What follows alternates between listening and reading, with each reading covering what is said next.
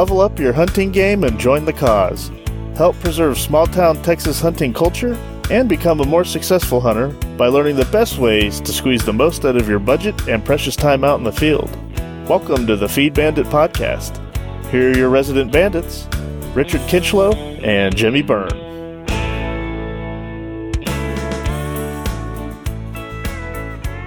Well, good evening, everybody. Welcome back to the Feed Bandit Podcast. Corn Bandit back here with you as I am, as we are, me lately. Hope y'all are doing well. Life is good, treating you well. Thanks for clicking on our little podcast. We certainly appreciate it. Got a good one for you tonight. I'm actually pretty excited about this. You know, we often do the what we like to refer to as the weekend in reviews. Typically when we're out there hunting and whatnot, because again, we are blessed in the fact that we can go to Rancho Bandito, virtually anytime we really want to. So doing that, we get a lot of practice. We see a lot of things, so on and so forth. And, it's exciting for us to be able to come back and report what we see, what we're doing, that way for, other folks that maybe can't get out to their place as much. Maybe they can take some information and they can make the most of their weekend. So, I had a hell of a weekend this past weekend. Got a lot of good stuff done. The off season, of course, a lot of folks get real sad, and then naturally so. No more deer to hunt, no more ducks, dove, whatever it may be. But I'll be honest, I love this time of year. I love February, March. Hell, I like every year. I like every month in the state of Texas, of course. But February and March are still super active as far as hogs and varmints are concerned. So we've got a little bit of that to discuss, but we'll start off this little session talking about trapping, in particular, trapping raccoons and possums and even a skunk if they were to come into the feeder pen, around again like I just said, around a feeder pen. So obviously for those of you who are listening from out of state, in Texas, of course, we always talk about the fact that we've got the ability to feed, both high protein deer pellets, cottonseed, corn, whatever it may be. And typically a lot of fellas will, enclose their feeders with some fences, whether it be bull panel, hog panel, whatever you want to call it. Or in our case, we've actually used 5-strand barbed wire, obviously to keep the livestock out of there, so on and so forth. So, and in doing so, of course, you've, obviously the fence, any type of fence isn't going to keep the vermin out, the coons and the possums and stuff. And, the raccoons in particular, they are just absolutely lethal when it comes to emptying out protein feeders. I mean, think about it. They got nothing else to do. And those little feed bandits will sit up there on your protein feeder and they'll basically clean you out. So one of the products that we know and love and tested, and it's just fantastic, are the coon hoods, of course, and those are available on our website. We'll do a little link below, but Hayden and the guys at Coon Hoods, a phenomenal product, works extremely well, and seriously, they work, okay. But along with having some sort of anti-coon device, you also need to do some trapping too. I mean, let's face it, that the coon hoods are great, okay, and again, they keep the coons off your feeders, but having a good trapping program, again, not only affects the outcomes there at the feeders, okay, but remember, a lot of that waste grain that gets on the floor, the deer can get, or the turkeys can eat that, but now the coons are going to end up getting it. So the other thing is that the raccoons, the possums, the skunks, they eat eggs too, okay, not just turkey eggs or quail eggs, but, songbird eggs, so on and so forth. So again, all the vermin of the world serves a purpose, except for the Congress and the Senate of the United States, of course, President Biden, those types of folks. They don't really serve much purpose, in my opinion. But hey, but they still need to be managed.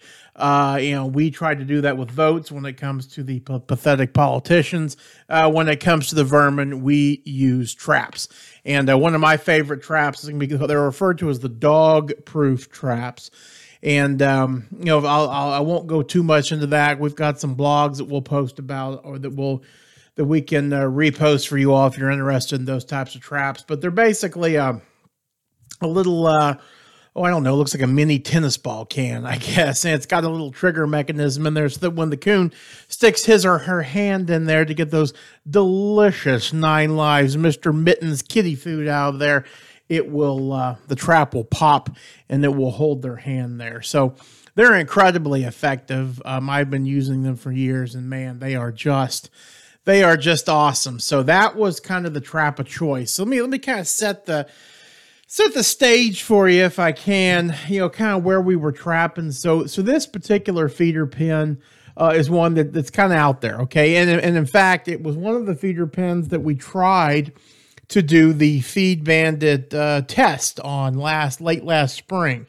If you recall, we have the Super Feed Bandit trough that's got the four little compartments, okay? And it's just a trough. There's no protection from the rain or the vermin, etc. And we tested Antler Max, Purina's Antler Max, West Feeds from West Texas, and then we also tested Double Down. And of course, we were aiming to see, which would the deer prefer, okay? And what about the non-target species? Well, at this particular feed pen, we got nothing but raccoons, and there were actually 4 of them, and they were there every single night. We didn't get a single picture of a deer because they were super aggressive and they just destroyed it. So, yeah, I remember that. And so we're talking to my father, and who owns Rancho Bandito, and he says, "Hey, let's get those traps over there at this particular area, and let's see what we can do." So, what's really cool about this particular area, again, we got a nice feeder pen, okay, and the feeder pen backs up to it's kind of an old hay field, okay, but it's grown over. It's been grown up for probably 20 or 30 years. So there's some decent hardwoods in there. Obviously a lot of cedar and mesquite, okay. But then over just to the east, and I have a nice video that I say it's nice. I don't know if you can hear me in the gale force wind, but over just to the east of this feeder pen is a hardwood thicket. And it's got a creek going through there. Lots of big pecans and live oaks and red oaks.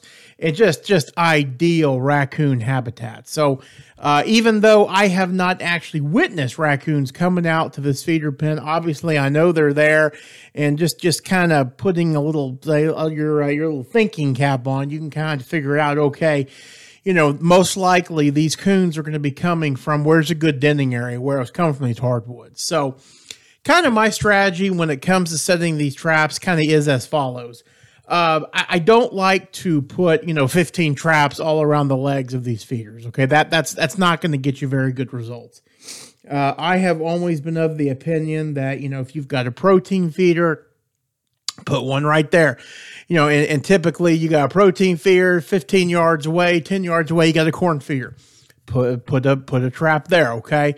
And then the majority of your other traps, go around your feeder pen. You can see where these animals are coming out of the fence. And of course, the deer, the coons, the hogs, they're all going to use the same trail, okay? So again, animals we've talked about before. Animals are relatively lazy, okay? Path of least resistance. They're just like humans in that way. So what we did was I went out there and I found 2 primary entryways, if you will, into this feeder pen coming from that hardwood thicket area. So I said to myself, man, I know the coons are using these trails. So I went ahead and put a trap there and a trap there. Now, something that I did differently there is I actually have a little fish oil, okay? And it's really not as bad as you think it is. As far as the smell is concerned, because I got a horrible gag reflex, and anything that's really stinky, I'm gonna be yakking, especially if it's hot and I'm hungover. So thankfully, it was neither. But what I did was I got a little of that fish oil, and I didn't actually put it in the trap, but I kind of put it just a couple drops, okay, just kind of in and around the trail there, a little on this side of the fence. And we're talking drops here, and a little bit on the other side of the fence. And so I knew with the wind and their sense of smell that, they could probably pick that up. So that's what I did there. So now a little kind of recap real quickly. At the protein feeder, I got a trap. At the corn feeder, I have a trap. along the fence in two main areas, thoroughfares, if you will, coming into the feeder pen. I got to trap one spot. I got to trap another spot. So this time I went further back. Okay, so this time I'm actually in the woods, and there's a little bit of a cross fence there. And so I put another trap right there because, again, I can see a well area where they're coming underneath the fence, and then they would head for the other fence, and they'd be in great shape. So I put another trap there, and then I kind of went down by the creek, and I kind of put a trap in there. Wasn't expecting a whole lot of that one. So pretty excited. Felt really good about what I had done, and honestly, I was really looking forward to the results. So ended up wake up next morning and like a kid on Christmas and got in the pickup, if you will, and ran down there to see the results. So here they are. And again, I have a nice video, or I'm going to be putting together a video on this so it makes a little bit better sense. First trap by the creek was cleaned out. Amazingly enough, you'll see raccoons stick their hands down there, and sometimes the trap won't fire. I don't know exactly what I did. The trigger was pretty sensitive because I set it off. So I don't know, chalk that one up to bad luck. So moving out a little bit further, we got that other kind of where that cross fence piece is. Okay. Well, I went to check that trap, and guess what? That trap is gone. What I had done is I had accidentally connected it to one of the they called center stay posts. Okay, so you got your typical barbed wire fence, whether it's barbed wire or goat wire, whatever it may be, you're going to have what's called fence stays. Okay, and they're just little they're pieces of cedar that are going to be in between your main posts. Okay. And so with those, typically they're buried in the ground. Well, I don't know. I guess I was tired. I don't know what I did, but I accidentally connected the trap wire to this fence. And of course, I went back. I'm like, my God, where is the trap? Completely gone. No sign of disturbance. I don't know what the hell happened. Well, that's when I lifted up that stay. And, that coon got trapped and he just took off. So, obviously you hate for that to happen because the outcome of that's not going to be good for the coon, but, we'll go ahead and chalk that up. So that's going to be number one. All right. So then moving towards the actual feed pen. Okay. So this is where I was hoping I would have really good results, and I was not disappointed. In both of those areas that were, again, remember those little trails I was telling you about? They're going underneath that fence to those feeders. Guess what? I got a coon in one. I got a coon in another. So that is 2. So that gives us a grand total of 3. Okay. Moving into the actual feeder pen now on the protein feeder. Guess what? I got one corn feeder. I got another. That is 5 raccoons taken out from that area in one night. That is going to make a difference. So I was very, very happy with that. My father, the landowner, was even more happy about that because right now I do not have coon hoods on this particular protein feeder. It's something I'm working on. So really until then, I'm at the mercy of nature here. And you can see where these coons have gotten on this Outback feeder, and they'll sit up there and scoop the protein out to their buddies, and it's cost my dad a fortune. So, 5 coons in one sitting, that is phenomenal. So I am pumped about that. I really am. That's one of the best trap settings I've had. Now, I'll tell you, I chalk it up to the fish oil. I think that was tremendous, and I'm going to keep using that. Never used it before. I do use dry cat food when it's cooler. Unfortunately, in the summer, the ants are all over it, so I got to switch back to corn, which I think kind of sucks. It'll be interesting to try the corn with the fish oil, though. So we'll see about that. But again, got a nice video.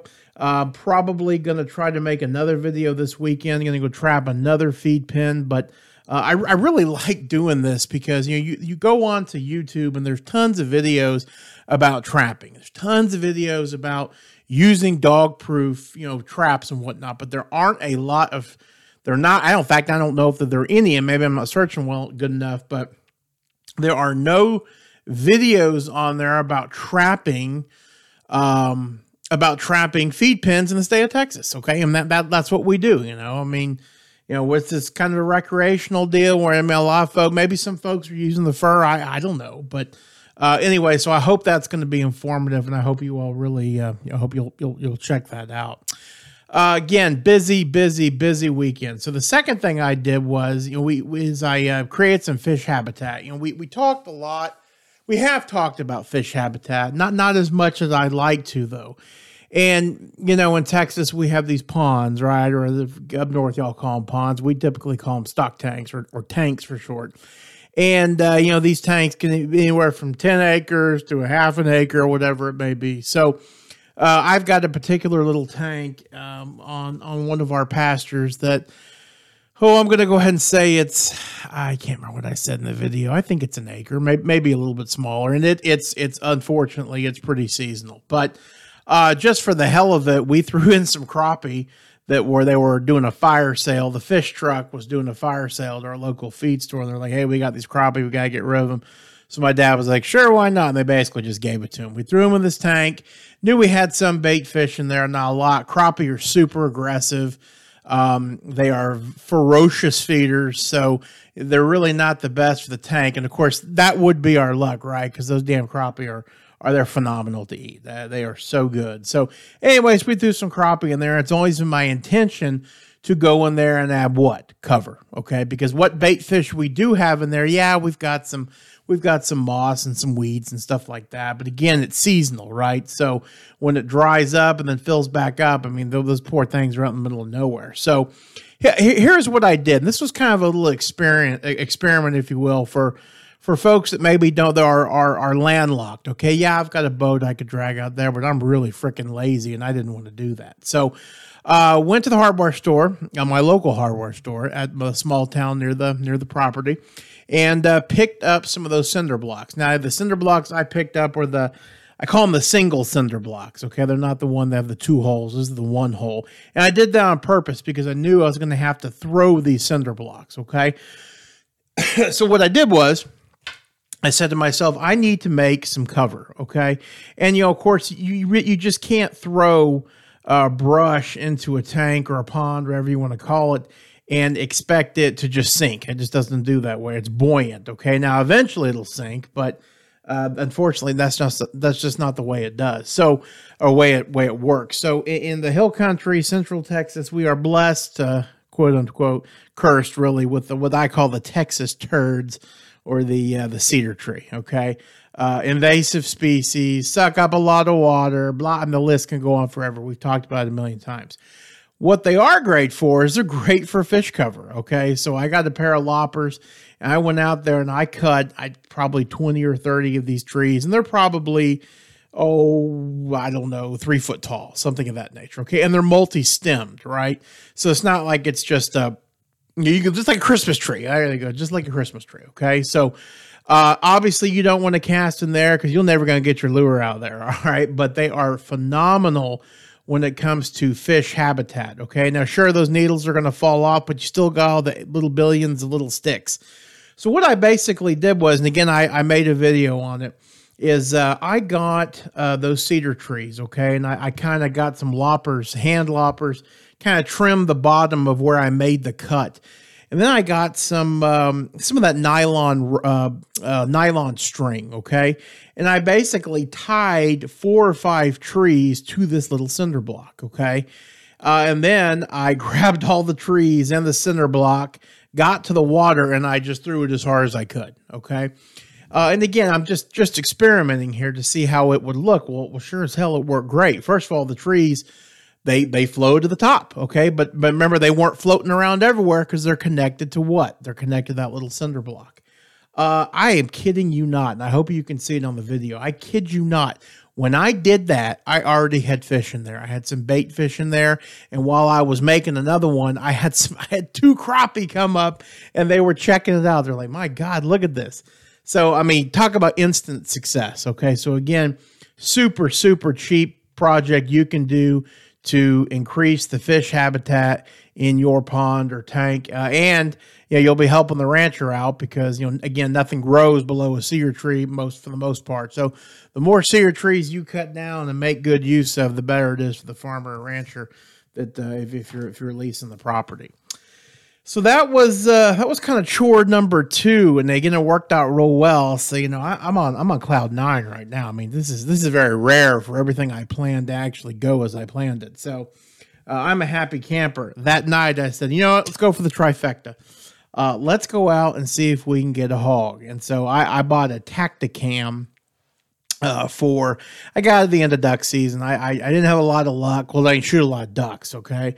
And I said to myself, I'm going to put this Tactacam on this AR-15 that I've got, 223. And I'm just going to throw it on there. See what happens. And so, talk to my father, who is a pigaholic. Okay. He hates pigs. He hates hogs.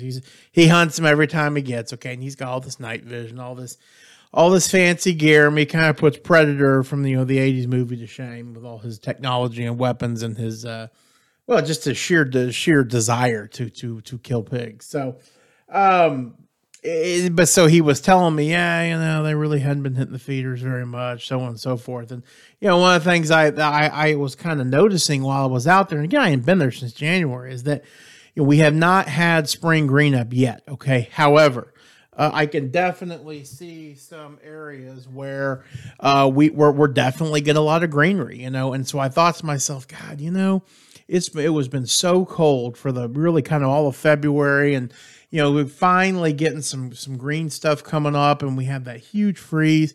I bet you they're tired of eating out, per se, like at the feeders. I bet you I can catch some in a transition. I bet you I can catch some, rooting up a pasture that's greening up real good. What the hell? I'm going to give it a shot. So, this is something we've talked about over the years. If you're tired of hunting the blinds, your blinds that you got, get out, man. Just get out, sit underneath a tree, and kind of treat it like turkey hunting. So I backed up one of our ATVs underneath a big oak tree. And I'm watching this area it's a good transition area. Okay, it's a kind of a green meadow. It's full of mesquite trees though. So I know that unless they're right there in front of me, I am probably not going to have a shot. The other thing is that history is on my side by virtue of the fact that we see hogs there a lot. So I said, this is a great way to spend the evening. So that's what I did. And sure enough, much to my surprise, and as good as that day was going, I shouldn't have been surprised, right? But I had, I don't know, 8 to 10 hogs pop out, probably 75 yards away from me. And it's still to this day, I'm like, man, this just does not happen to me. This is so cool. So I fire up my Tactacam and, I put a bolt in the chamber and I sneak up on these hogs. Okay. And again, we've talked about the pigs. What were the pigs' best defense? Was their sense of smell. So the wind was in my face. It was perfect. And truthfully, they really hadn't been harassed all that much in that area. I almost feel like they come to the feeders, the traps, different ball game. They seem to definitely get a little bit more weary. So they ended up just sitting there feeding. And I just was watching, just enjoying the show. And I said to myself, okay, this is a real good opportunity for me to maybe take maybe try to take a few. Okay. So I had a couple of those, a couple of those hogs kind of slip out there into the open. I was looking for one that, for a couple that were cut off from the herd so that I could shoot at these. I could shoot at the ones on the left closer to the brush and then get these as they were coming in. So that's basically what happened. Again, I got a great video, but I waylaid into these hogs. I think I probably got off 6 or 7 shots. I know I killed one for sure, probably killed 2 others as well. So another successful night. And again, hey, I did outside of a feeder. It was a wonderful, beautiful night. So that is a real win-win for me, not being in the blind. And of course, took out another pasture plow, as I always like to say. So again, great weekend. It proof once again that they can be productive and just have a real good time during the off season. So we'll be trying to do it again this weekend and maybe early next week as well. So we got a little spring break action coming up. So be looking for spring green up to come. Find some more shed antlers. I saw a couple of bucks that still had antlers, which was crazy. And you could tell they were good and white, and they're about to fall off any day now. But that seems a little bit late for me. I don't ever, I can't remember seeing a deer in our part of the Texas with antlers on still in March. So I don't know. That's crazy. I don't know what that means. If any of you guys know, please let us know. I'd be curious. So anyways, that is it. I hope you all learned something. I hope you enjoyed it. I hope that this little podcast took you away from whatever's bothering you. Whatever's, just a nice little retreat from reality for a while. So anyways, thank you all again for listening. We really appreciate it. And we'll be back next week. Take care and support your local feed store. Thanks for listening to the Feed Bandit podcast. If you like what we discuss on the show, be sure to sign up to our email list to get even more killer hunting ideas, tips, tricks, and exclusive deals on innovative hunting gear and services delivered straight to your inbox. Sign up over at feedbandit.com or simply by texting the word bandit to 33777. See you on the next one, and remember, support your local feed store.